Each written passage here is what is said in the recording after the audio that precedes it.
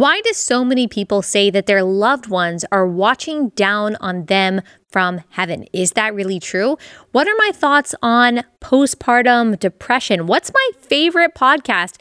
How do we reconcile relationships with people who have hurt us? Answering all of these questions and more on today's episode of Relatable, which is brought to you by our friends at Good Ranchers. Go to goodranchers.com, use code Allie at checkout. That's goodranchers.com, code Allie.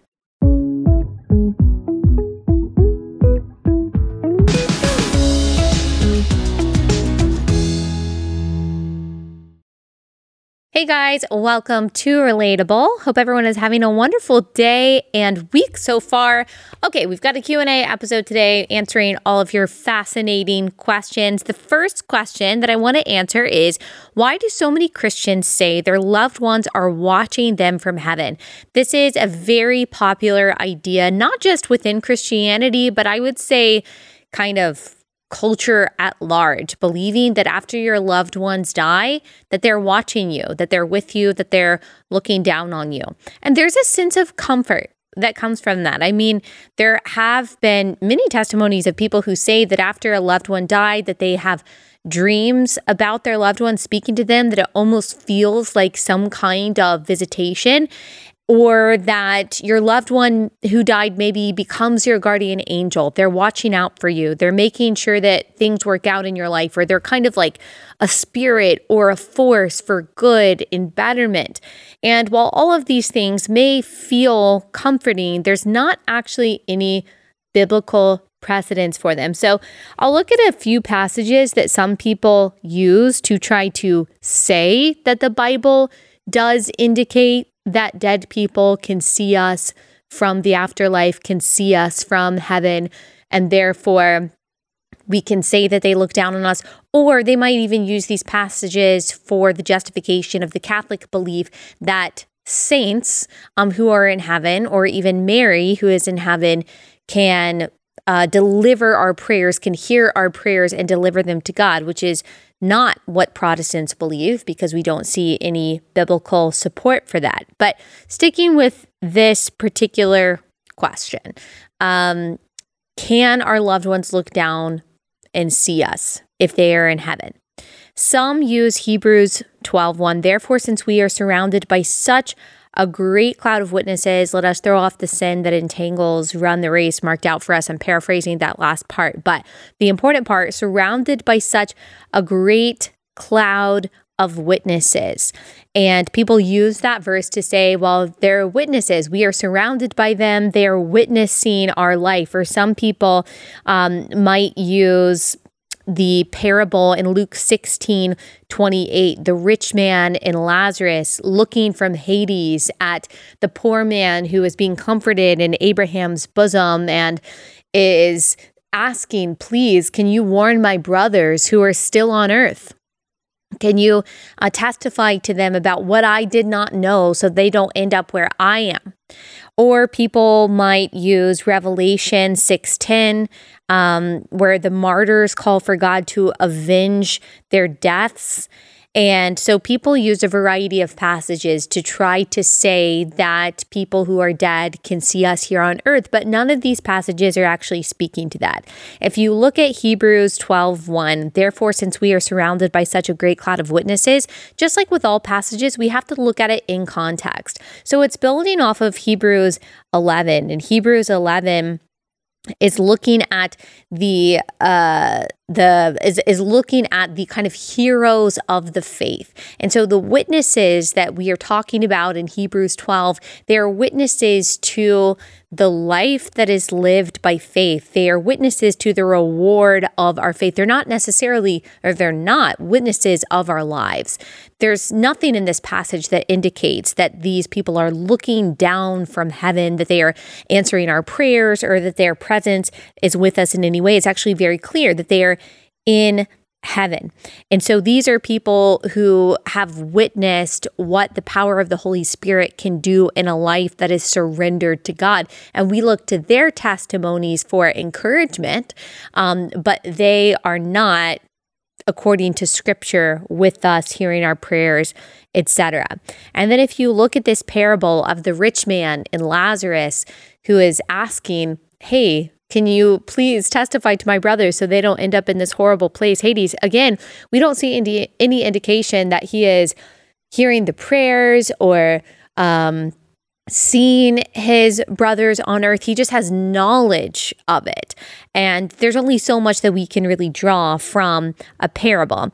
And then you've got Revelation, the martyrs calling for God to avenge their deaths. Again, there's no indication here that martyrs are actually the ones who are dead or seeing anything that is going on here on earth. And so we just don't see biblical support for that idea or the idea that people become angels when they die. I understand that there are things that we say to try to comfort ourselves in death or try to comfort other people in death. And I don't think right after death is the time to correct someone's theology in that way. I do think it's important to talk about in general. I don't think we should just say, well, whatever makes someone feel good, because look, theology has practical consequences. And so it's important to correct our theology on this, although I do think that there is a time and a place. The reality is, and this is where the real comfort comes from, usually like false teachings that are not supported by scripture, they indicate our need for something that can really only be found in Christ, something that can only be found in truth.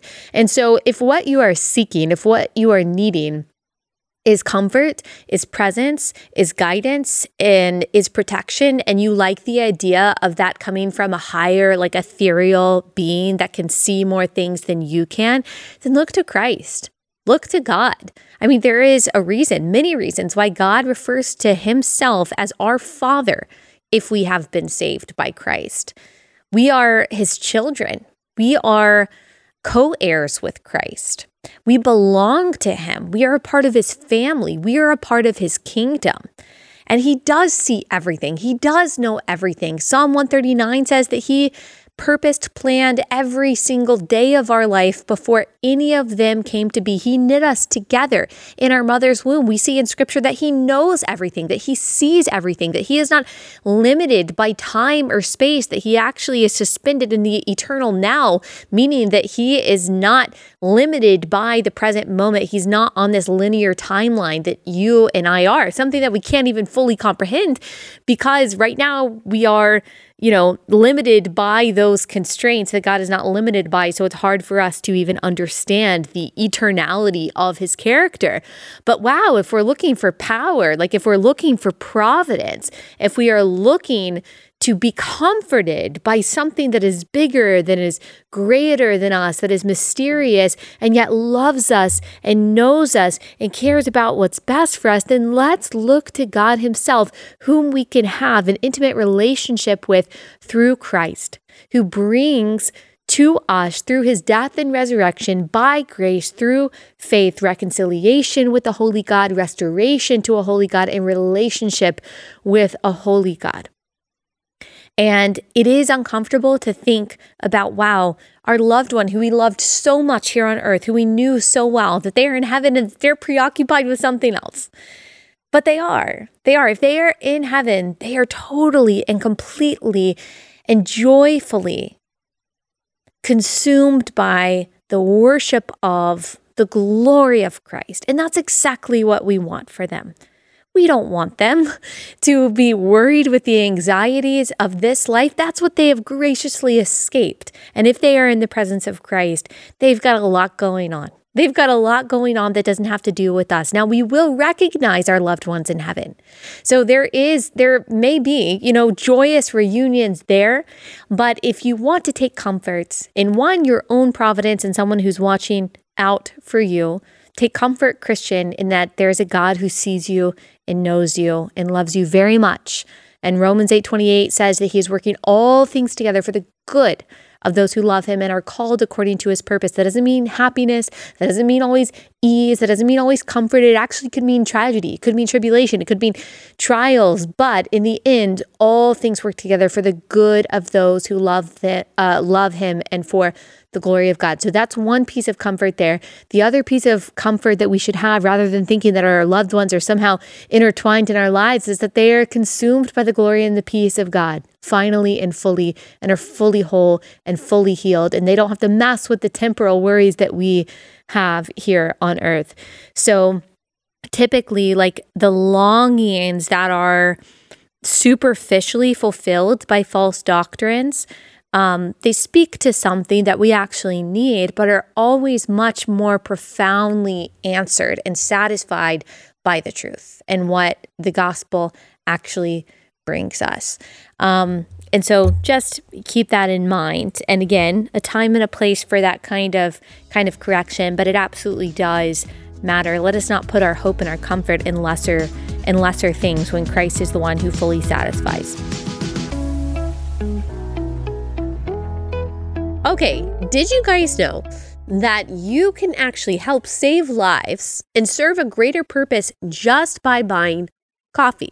Now, not if you buy coffee from companies that hate you and hate your values and support things like abortion and gender confusion and all of that. But if you buy your coffee from a place like 7 Weeks Coffee, you can actually protect lives inside the womb. The reason 7 Weeks Coffee has its name is because at 7 weeks gestation, that baby inside the womb is the size of a coffee bean. They're pro-life, which is why they donate 10% of every sale to pregnancy resource centers. These centers are providing all kinds of resources to moms in need to help them choose life. And so now 7 Weeks supports over 500 of these pregnancy centers, and their coffee is really, really good, really high quality, organically farmed. They work with the farmers, make sure these farmers are totally taken care of because they're not just pro-life, they're pro-abundant life too. So go to 7weekscoffee.com and use code Allie at checkout for 10% off your order. 7weekscoffee.com, code Allie. Thoughts on, this is different, lots of variety here. Thoughts on postpartum depression. So, postpartum depression is a thing. I think that we have neglected, probably ignored and minimized for a while, but that is talked about a lot more. Now, I do want to differentiate, and I'm not speaking as a psychologist or psychiatrist myself. I'm just speaking as a mom. I'm also speaking as someone who interviews and talks to a lot of very learned experts in this field because unfortunately, psychology, psychiatry, it's all become political. And so there are conversations to be had about the pharmaceutical companies and about the marketing and about the medical industry and how all of these things play into the different diagnoses that we are told that we have and all of that. So as I say my opinion, I'm speaking as someone who is just an amateur myself, just a normal plebe, but who cares about that stuff and who has had children. So I've experienced this. So I do think postpartum depression is an important thing to name, an important thing to talk about. At the same time, I don't want to medicalize something that is normal. It is normal for you to feel very emotional, even teary, and stressed and tired in the postpartum period. Now, just wait. I'm not minimizing real actual depression. Just wait. But I am telling you, just because you feel those things, just because it's difficult, just because you might even feel like sometimes you're losing your mind, does not mean that you have a medical diagnosis. Does not necessarily mean that you need to go on any kind of medication. Maybe you need to see a counselor, just in general. I think as long as it's a biblical counselor, that can be a good idea. Maybe you need to talk to a friend. Maybe you need to ask for more help. That's a big thing. That's probably the biggest thing that I see. That moms, after they give birth, they won't ask for more help. They want to do everything themselves. Stop it. Stop. Stop vacuuming. Stop folding your laundry. It's fine. Don't do it. Let other people do it or don't do it at all. Don't try to keep it all together. Don't try to lose weight right away. Don't worry. Don't do the things that don't have to be done.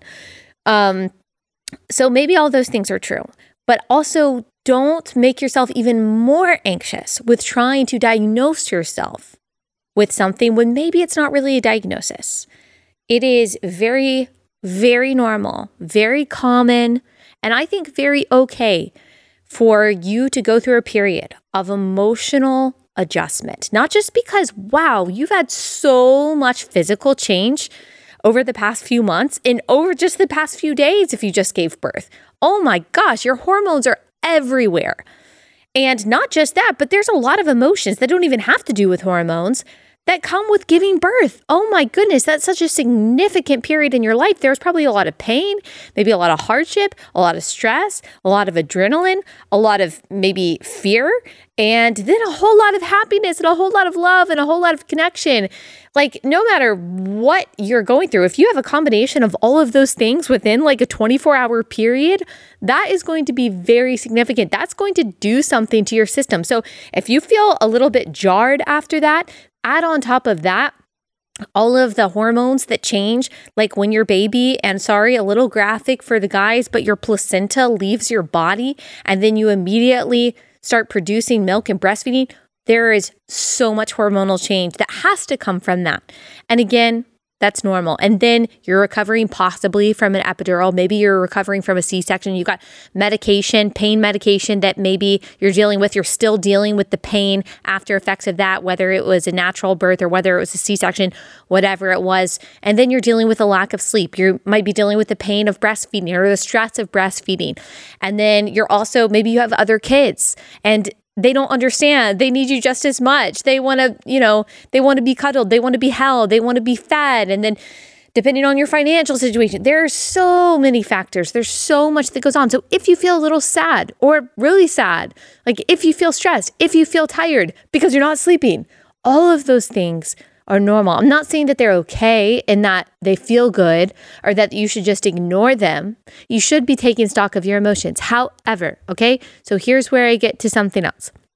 There is a difference, I believe, in my amateur opinion, between that and the very normal ups and downs, emotional ups and downs, physical ups and downs of postpartum, which, by the way, don't just last for 3 days. They don't just last for 3 months. I think postpartum is like a year plus. By the way, I really do. I think that whole like hormonal, mental, emotional, even spiritual, physical adjustment period lasts for a year plus, depending on how your birth went and stuff.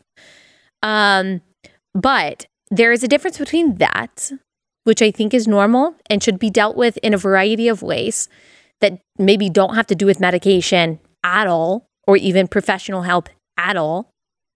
And then the depression, the psychosis, the anxiety that gets to the point where it is debilitating. You literally cannot stop crying. You don't even feel like you can leave the house because you are so anxious about something happening to your child. You start having psychotic episodes or psychotic thoughts about harming yourself or harming other people. You feel this, unfortunately, this has happened to women. I personally haven't experienced these things, but this has happened to women who are good moms, women who are Christians, women who are very stable people. Something happens in postpartum and they are mean to they're mean to their families. They feel an aversion towards the people who love them. They become very angry. They start acting out and saying things that are totally not in line with their character. So postpartum depression, anxiety, psychosis are real things where these things become so overwhelming, so persistent, consistent, debilitating, and seemingly unfixable. Even when the external factors are all kind of like put into place and all of that, that may need professional help. And it's really important to know that there should not be embarrassment when it comes to seeking professional help for those things. There should not be shame when it comes to naming what you actually have. And sometimes hindsight is 20/20, and you don't realize that you're in one of those, that you have one of those diagnoses or you have something like that. And now I'm not someone who is going to say, this just depends on case by case. And I'm really glad that I don't have the authority and don't claim the authority to this. I'm not even saying that like medication is always necessary in those cases. I don't know. That depends. There are a lot of different opinions on that. And obviously you have to go to your provider and see about that. But I'm just saying those things do need to be addressed. They need more help. They need serious attention. And you need more than anything in that moment when you realize this has gone too far. I can't even be a mom. I don't want to get up. I can't even live my life right now. I can't even function at all like a normal human. This is more than just baby blues. You need, first of all, someone else beside you to take that seriously, very seriously, and to say, don't worry, we love you. You are a great mom, and we are going to get you the help that you need. Looking back at my last 2 births, as I'm recording this, I don't know when it's going to come out. I'm pregnant, so I haven't had my third baby yet, but looking back at my first two births, I realized that my first one, I don't know. I still don't know if I had official postpartum depression and anxiety.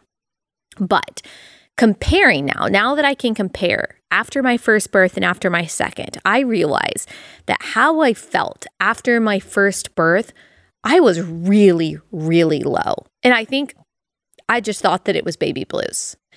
And now looking back at how much I was crying, how debilitating my anxiety was, how constantly scared I was that something was going to happen to my baby, that I was one of those people that did not want to drive in the car. I was one of those people that did not want to leave my house. I was one of those people that was so scared that someone was going to touch her and get her sick. I was so germophobic, which, okay, that's okay. I guess to some degree you do want to protect your child from those things, but it was to the point to where I could not enjoy anything.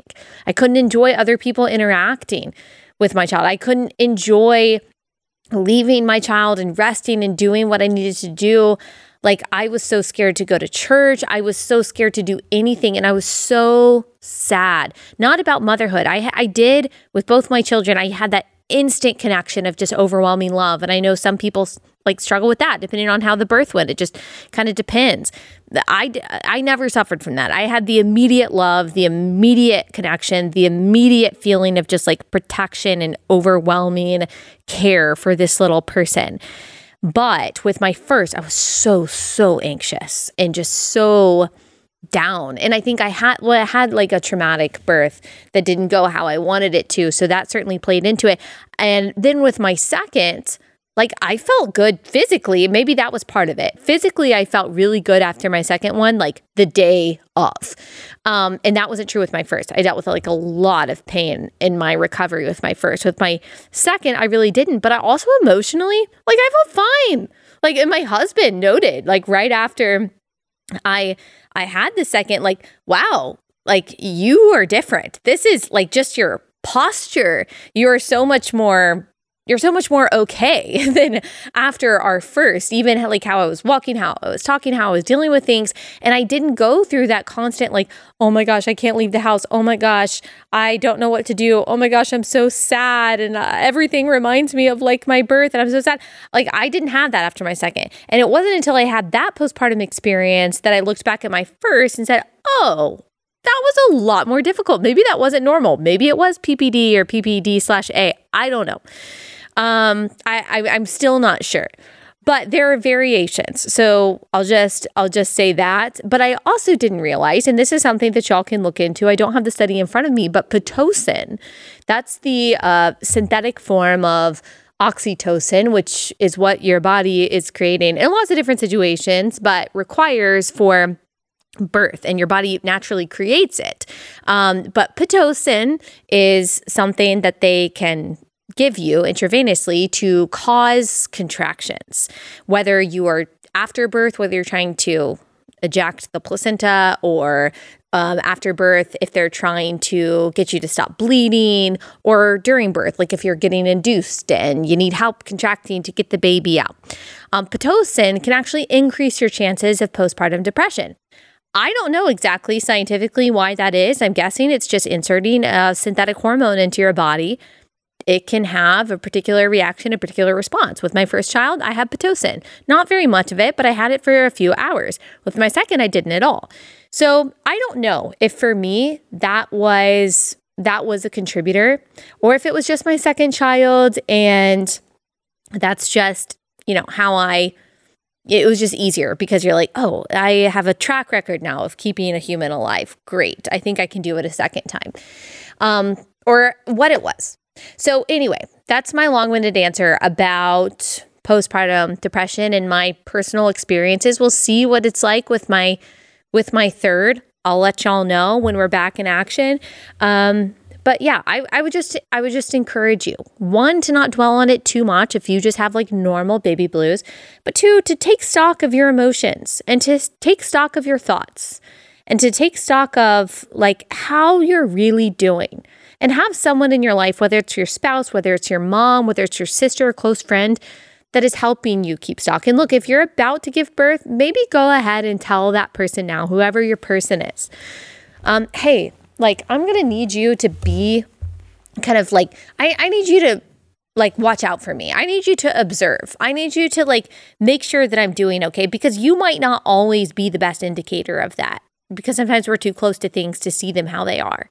So you need someone to be able to zoom out who really knows you, who's like, yeah, I don't think you're okay, or yeah, I think that you're fine.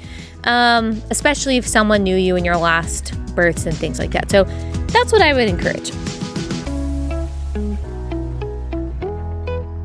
All right, I've got a new code for your Carly Jean Los Angeles order, so you have to listen up. If you don't know what Carly Jean Los Angeles is, then you must be new to this podcast, because I'm talking about them all the time, because it's basically the only thing that I wear. I absolutely love Carly Jean Los Angeles. It's a family-owned company. Carly and her family, they're strong Christians. They have the same values that you and I do, and they just sell the cutest, most comfortable, most versatile clothes ever. Their entire basics line is also all made in the US. You know how important that is to me.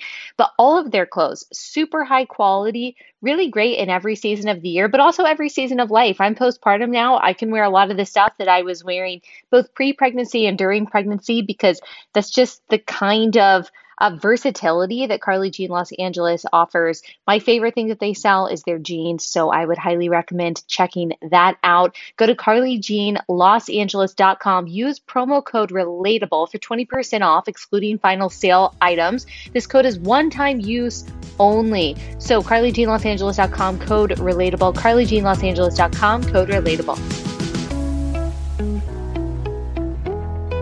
All right. Next question. Okay, so we talked about birth. Let's talk about death for a second. Cremation versus burial. I don't really have a strong opinion on this. The Catholic Church for a while was, I'm not Catholic, but I know that they were for a while totally against cremation because of the doctrine, or because of the biblical passage about the resurrection of the bodies. But I don't think that that is a good reason. Maybe that's not the only reason that's not the only reason that the Catholic Church had. So I'm not saying that, but I still see people, Protestant or Catholic, kind of saying that today about the resurrection of the bodies, and that we shouldn't be cremated because of that, or it's just like a destruction of the body. And so it's disrespectful to image bearers and to the design that the body has made. I don't know anyone in my family who has been cremated. I don't know anyone in my family who wants to be cremated. I don't necessarily think that that's the best option, but I'm not saying that there's biblical foundation for that, or that I'm like authoritative on that. That's just kind of an opinion that I have, that I don't know. I don't think I would want to destroy the body, but I'm not worried at all about the resurrection of the bodies. Look, there are people there are martyrs who were burned alive, so they were basically cremated. And there are people who die in all kinds of terrible accidents where their bodies are basically destroyed. I think the power of God, if he can raise people from the dead, like he can make beauty and human form from ashes, right?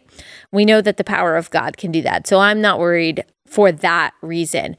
Personally, though, and I'm sure there are some other reasons that people had, I would not do cremation. What's your favorite podcast? So I'm going to let you in on a secret that we podcasters have, is that we don't really listen to other podcasts very often. There are other podcasts that I love. I do not listen to any podcast daily. It takes a freaking long time to get ready for this podcast and then to record this podcast. And sometimes we're recording multiple podcasts in a day because I got to go out of town, I got something to do, or I got maternity leave. And so that's multiple hours of my day. I don't typically, and then after that, like I'm full on doing other things. I'm full on mom. And so I just don't have time. People who like listen to podcasts and like mother at the same time, more power to you. I can't do that. I can't multitask like that. I got to put my brain to like one thing at a time. And so, yeah, that part just not possible for me. So I will listen if there's I'll listen to Megyn Kelly's podcast, which is amazing. I will listen sometimes to Ben Shapiro's podcast. I'll listen sometimes to Al Mohler's podcast. I'll listen to R.C. Sproul's podcast. I'll listen to Elizabeth Elliott's podcast. Or if there's a specific podcast episode that someone sends me, I will listen to that. But typically I don't listen to a podcast episode unless it's ooh, this is a subject that I really want to hear explained or that I need broken down, or I want to hear this particular person's take on that. So, there's a wide variety of people that I would listen to for that. There are different podcasts at Blaze TV. There are the other podcasts at the Daily Wire. I've probably listened to all of these podcasts at least a few times. It just depends. It depends on what that person's talking about. It depends on what I want to know. Sometimes I'll listen to Joe Rogan's podcast if it's a guest that I really want to hear from. Very rarely listen to the whole thing, just to be honest. So yeah, and I would say that is true of most podcasters. And we all support each other. Liz Wheeler and I were talking about this the other day. Love your stuff, support you, high five, great. I don't listen to you very much. And it's not because we're not fans. It's just because we don't have time in the day. So yeah, it just depends on the topic. Honestly, as far as listening to podcasts goes, I'm probably like your average podcast listener, because there are the avid podcast listeners, but that's not very many people. I saw a Pew Research thing the other day that was only 20% of Americans even ever listen to podcasts. And a much smaller percentage of that listen to a podcast every day, 5% of that 20%. Yeah. So not very many people listen to podcasts. And it's amazing to me how many people listen to this podcast every single day. And some of you listen to other podcasts too, which is incredible. I also, if I'm going to listen to one, I turn it on 1.5 times or 2 times. I don't know what that says. I feel like that's probably a bad indication of how your brain works. Not a good indication. I don't think it's an indication that, wow, you're so smart and you can process things so fast. I think it means you have a short attention span. And now if I try, I can't do it with Ben Shapiro. Ben Shapiro's already talking it 2 times. So if I try to speed him up, I can't understand him at all. But if I have to go back and listen to this podcast for some reason, I just want to decide social media clips or see if there's anything in there that I want to, I don't know, point out, whatever. I will listen to it on 2 times. I cannot listen to myself on 1 times. I think I sound inebriated.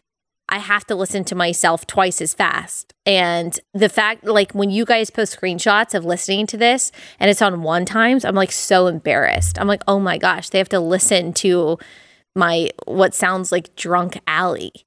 But if it works for y'all, I know y'all think I talk fast anyway, which I don't think that I do. But it just depends. I guess it just depends. Okay, y'all, it is that time of year, the time of year where everything is pumpkin spiced. And yes, I'm just a simple girl just like you. And I love pumpkin spiced everything in the fall, and I'm not afraid to admit it. And that includes my bacon. Yes, I like pumpkin spiced bacon, but only if it's from Good Ranchers. Why? Because I care about what's in my meat and where it comes from. And I can trust if all of my meat, including my pumpkin spice bacon, is from Good Ranchers, then it's from only American farms and ranches, and they're totally transparent about what's in their meat. Right now, we got a lot of mystery meat in the grocery store. We don't really know where it comes from. We don't really know what's in it. There could even be mRNA vaccines in it. You don't have to worry about that stuff with Good Ranchers. Plus, you're supporting a company owned by people who love America. They love God. They're on our team. So there's really there's no cons when it comes to getting your meat from Good Ranchers. That's why we love it so much. Go to goodranchers.com, use code Allie at checkout for $30 off. That's goodranchers.com, code Allie. Goodranchers.com, code Allie. All right, let's do maybe one more question. Let's see, how to reconcile relationships with family members who have hurt you. So reconciliation, I think, can be beautifully redemptive, but it is not always necessary for forgiveness. Reconciliation isn't always possible. If that person is hostile to you and your family and your safety, true safety. I'm not just talking about like your emotional state, although that's important, but I'm talking about like really they're hostile to you, then you do not have to be reconciled to them. Reconciliation is not always a necessary part of forgiveness. I think it can be, and God can do that. God can do that with any like family relationship that he wants to restore. He can. That's going to take heart change, but it's not always possible and it's not always necessary. The important thing is for you to release that person from your grip of resentment and bitterness. And it's not because that person deserves it. They don't. But you also did not deserve the forgiveness that God gave you through Christ. Whatever someone did to us, real or exaggerated, sometimes we exaggerate the offense that people have committed against us, but sometimes we're right on. They really have offended us and hurt us in some way. Whatever offense that someone has committed against us, it is nothing like the offense that we have committed against a holy God as sinners. And if he was gracious enough, as the perfect being that he is, to forgive us, to make a way for us to be restored, to be made new, to be made right before him, and to come into a relationship with him, if he did that to us while we were yet sinners, while we were his enemies, while we were scoffers, while we hated him, then of course we have the power, the ability to forgive someone else whose infraction, whose offense was much smaller in the grand scheme of things than the offense that we committed against God by being sinners. And so that reality allows us to realize, I almost said reminds, but allows us to realize kind of the position that we're in. We're not as holy or as self-righteous as we think that we are, that we cannot extend forgiveness to other people. And forgiveness does not mean that what they did was okay. It doesn't mean that we forget about it. It doesn't mean that we weren't impacted by that betrayal, that rejection, that downright wickedness or meanness, whatever it was that they did toward us. It just means that one, like we understand where we are orienting ourselves rightly in light of who we are in Christ and the gospel of forgiveness that he's bestowed on us, but also like who we are in relation to other people and how quickly this life goes by. And it allows us to realize too that it's much too short to be entrapped by bitterness and resentment, which are sins. We are not to be dictated by bitterness and resentment, and we are actually burdening our own hearts. We are actually imprisoning ourselves when we hold grudges. Oh, I'm preaching to the choir. I can think of several people right now, not family members, but who have hurt me in the past, who I'm like, I don't like that person. That person is not a good person. And I say that, colloquially, good person. Like I still see that person acting a fool and just being a slimy human being.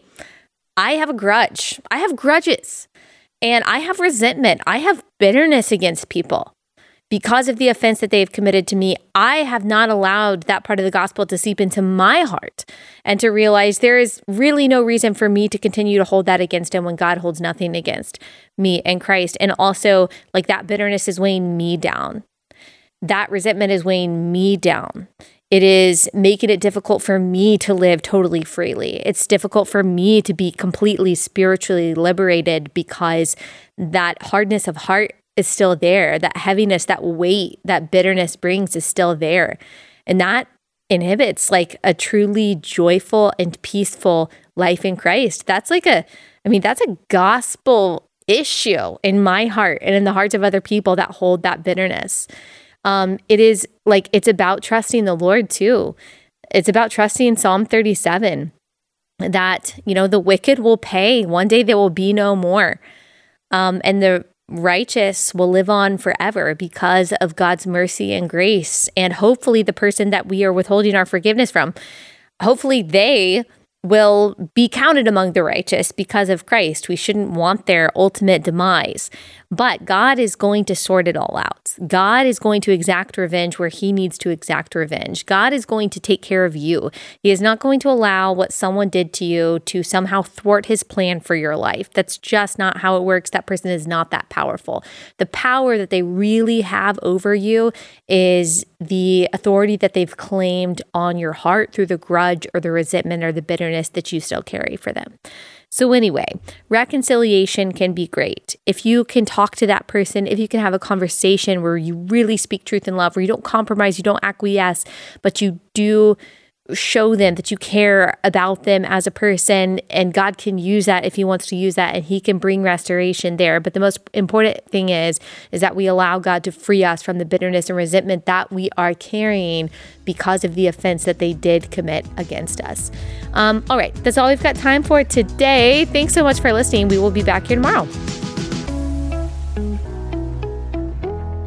Being prepared for emergency situations is really important, especially when you have kids to think about. And we might think about preparedness when it comes to like emergency food supplies, or when it comes to emergency water supplies, or different kinds of safety tools, but you might not be thinking about medical emergencies. Like, what would you do if you didn't have access to the prescriptions that you or your kids rely on a daily basis? What if you didn't have access to antibiotics? And maybe this seems far off, but with the supply chain issues that we've seen, and knowing that so many of our medications are actually manufactured overseas, it's really not that crazy to think that it could be difficult one day to get the medicine that you need, either because of you've got some kind of medical emergency that involves an infection that requires antibiotics, or whether it's just the daily thyroid medication that you take or the asthma medication that your kids take. You just want to make sure that you have a stash of this stuff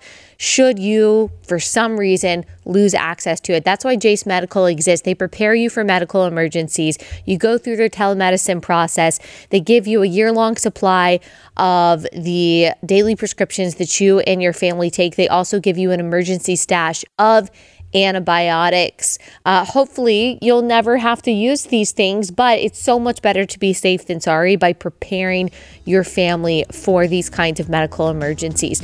Go to jasemedical.com. Use code Allie at checkout. That's jasemedical.com, code Allie. Hey guys, if you love this podcast, please leave us a 5-star review wherever you listen, on Apple Podcasts or on Spotify. And if you haven't yet, please subscribe to our YouTube channel. Thanks.